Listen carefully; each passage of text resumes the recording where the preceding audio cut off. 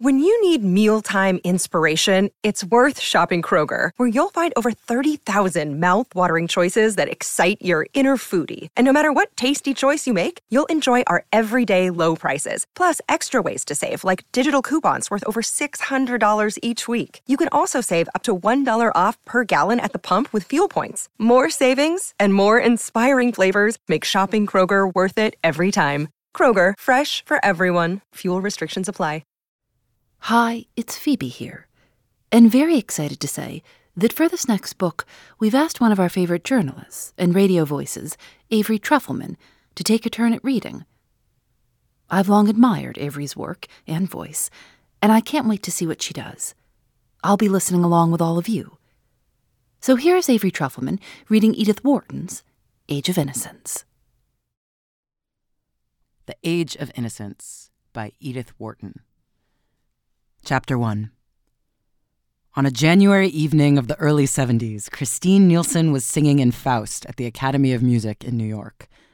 Though there was already talk of the erection in a remote metropolitan distance above the 40s of a new opera house which should compete in costliness and splendor with those of the great European capitals, the world of fashion was still content to reassemble every winter in the shabby red and gold boxes of the sociable old Academy.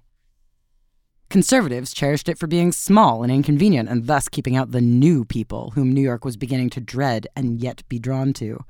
And the sentimental clung to it for its historic associations, and the musical for its excellent acoustics, always so problematic a quality in halls built for the hearing of music.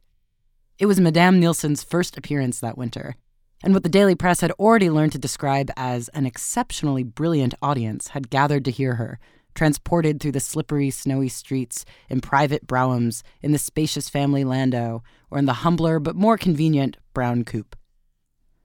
To come to the opera in a brown coupe was almost as honorable a way of arriving as in one's own carriage, and departure by the same means had an immense advantage of enabling one, with a playful allusion to democratic principles, to scramble into the first brown conveyance in the line instead of waiting until the cold gin and congested nose of one's own coachman gleamed under the portico of the Academy. It was one of the great livery stableman's most masterly intuitions to have discovered that Americans want to get away from amusement even more quickly than they want to get to it. When Newland Archer opened the door at the back of the club box, the curtain had just gone up on the garden scene. There was no reason why the young man should not have come earlier, for he had dined at 7 alone with his mother and sister, and had lingered afterwards over a cigar at the Gothic library with glazed black walnut bookcases and finial-topped chairs, which was the only room in the house where Mrs. Archer allowed smoking.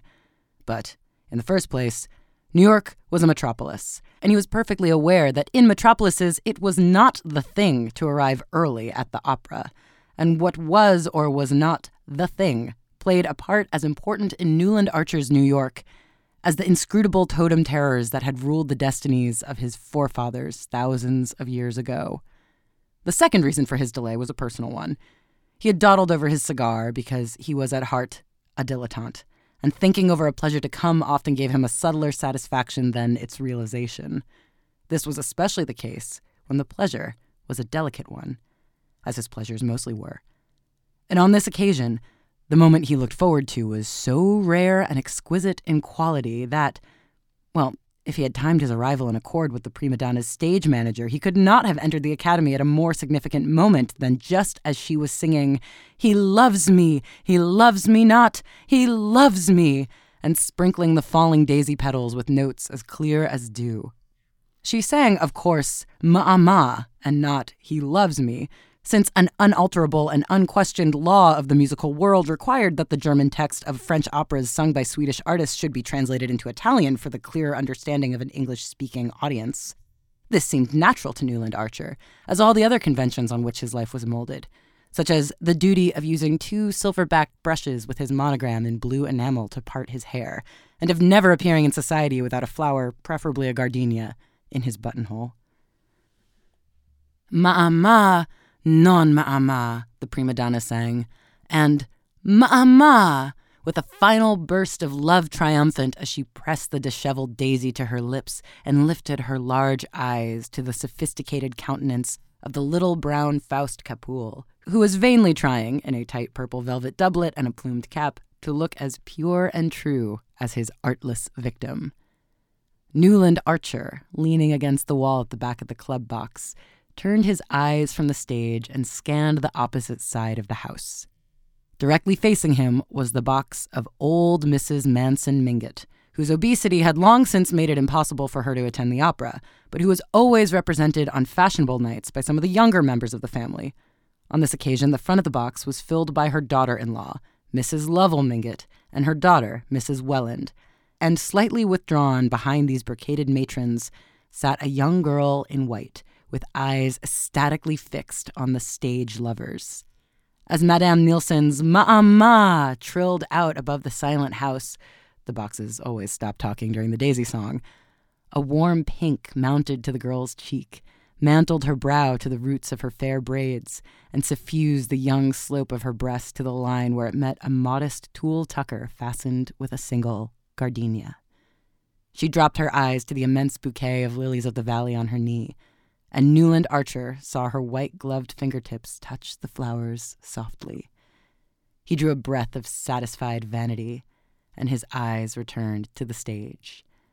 No expense had been spared on the setting, which was acknowledged to be very beautiful, even by people who shared his acquaintance with the opera houses of Paris and Vienna.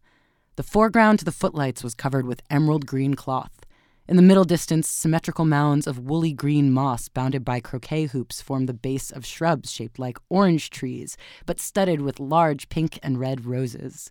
Gigantic pansies, considerably larger than the roses and closely resembling the floral pen wipers made by female parishioners for fashionable clergymen, sprang from the moss beneath the rose trees, and here and there a daisy grafted on a rose branch flowered with a luxuriance prophetic of Mr. Luther Burbank's far-off prodigies.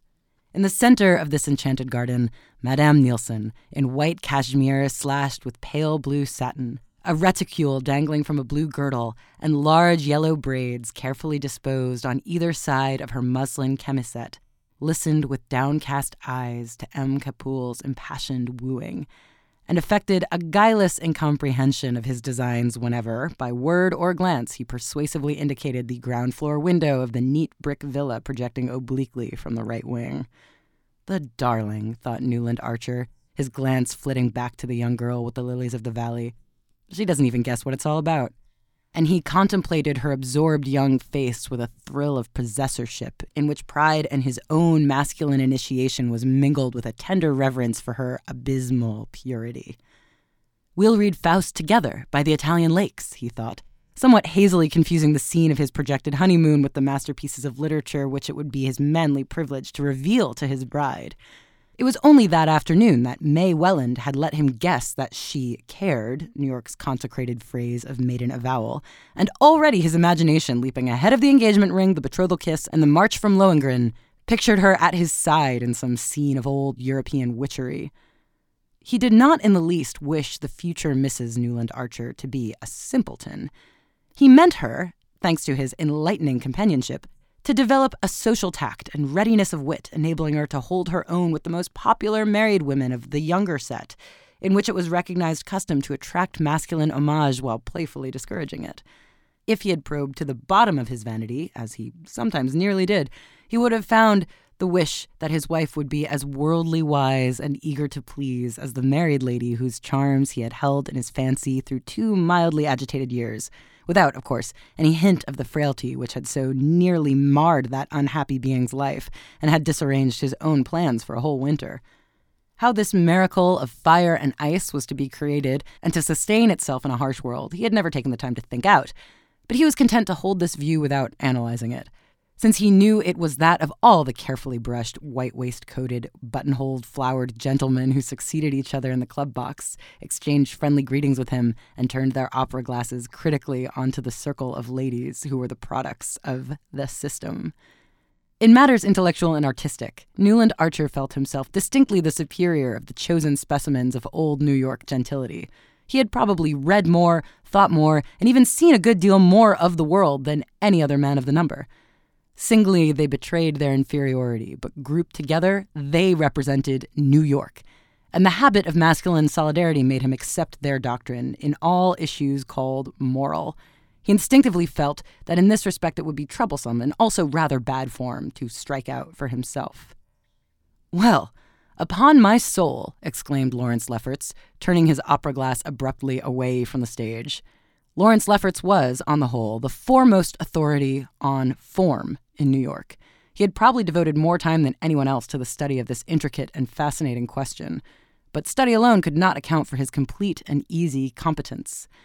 One had only to look at him from the slant of his bald forehead to the curve of his beautiful, fair mustache, to the long, patent leather feet at the end of his lean and elegant person, to feel that the knowledge of form must be congenital in anyone who knew how to wear such good clothes so carelessly and carry such height with so much lounging grace.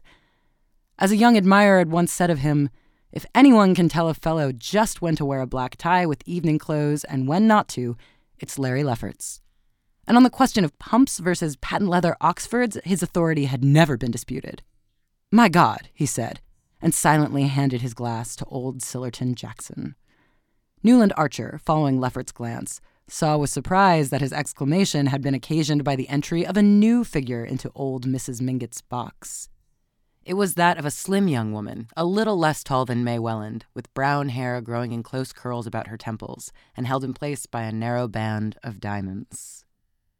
The suggestion of this headdress, which gave her what was then called a Josephine look, was carried out in the cut of the dark blue velvet gown rather theatrically caught up under her bosom by a girdle with a large, old-fashioned clasp. The wearer of this unusual dress, who seemed quite unconscious of the attention it was attracting, stood a moment in the center of the box, discussing with Mrs. Welland the propriety of taking the latter's place in the front right-hand corner. Then she yielded with a slight smile and seated herself in line with Mrs. Welland's sister-in-law, Mrs. Lovell Mingott, who was installed in the opposite corner. Mr. Sillerton Jackson had returned the opera glass to Lawrence Lefferts. The whole of the club turned instinctively, waiting to hear what the old man had to say, for old Mr. Jackson was as great an authority on family as Lawrence Lefferts was on form. He knew all the ramifications of New York's cousinships and could not only elucidate such complicated questions as that of the connections between the Mingotts, through the Thorleys, with the Dallases of South Carolina, and that of the relationship of the elder branch of Philadelphia Thorleys to the Albany Shiverses, on no account to be confused with the Manson Shiverses of University Place, but could also enumerate the leading characteristics of each family, as, for instance, the fabulous stinginess of the younger lines of Leffertses, the Long Island ones, or the fatal tendency of the Rushworths to make foolish matches, or the insanity recurring in every second generation of the Albany Shiverses, whom their New York cousins had always refused to intermarry, with the disastrous exception of poor Medora Manson, who, as everybody knew, but then again, her mother was a Rushworth. In addition to this forest of family trees, Mr. Sillerton Jackson carried between his narrow hollow temples and under his soft thatch of silver hair a register of most of the scandals and mysteries that had smoldered under the unruffled surface of New York society within the last 50 years.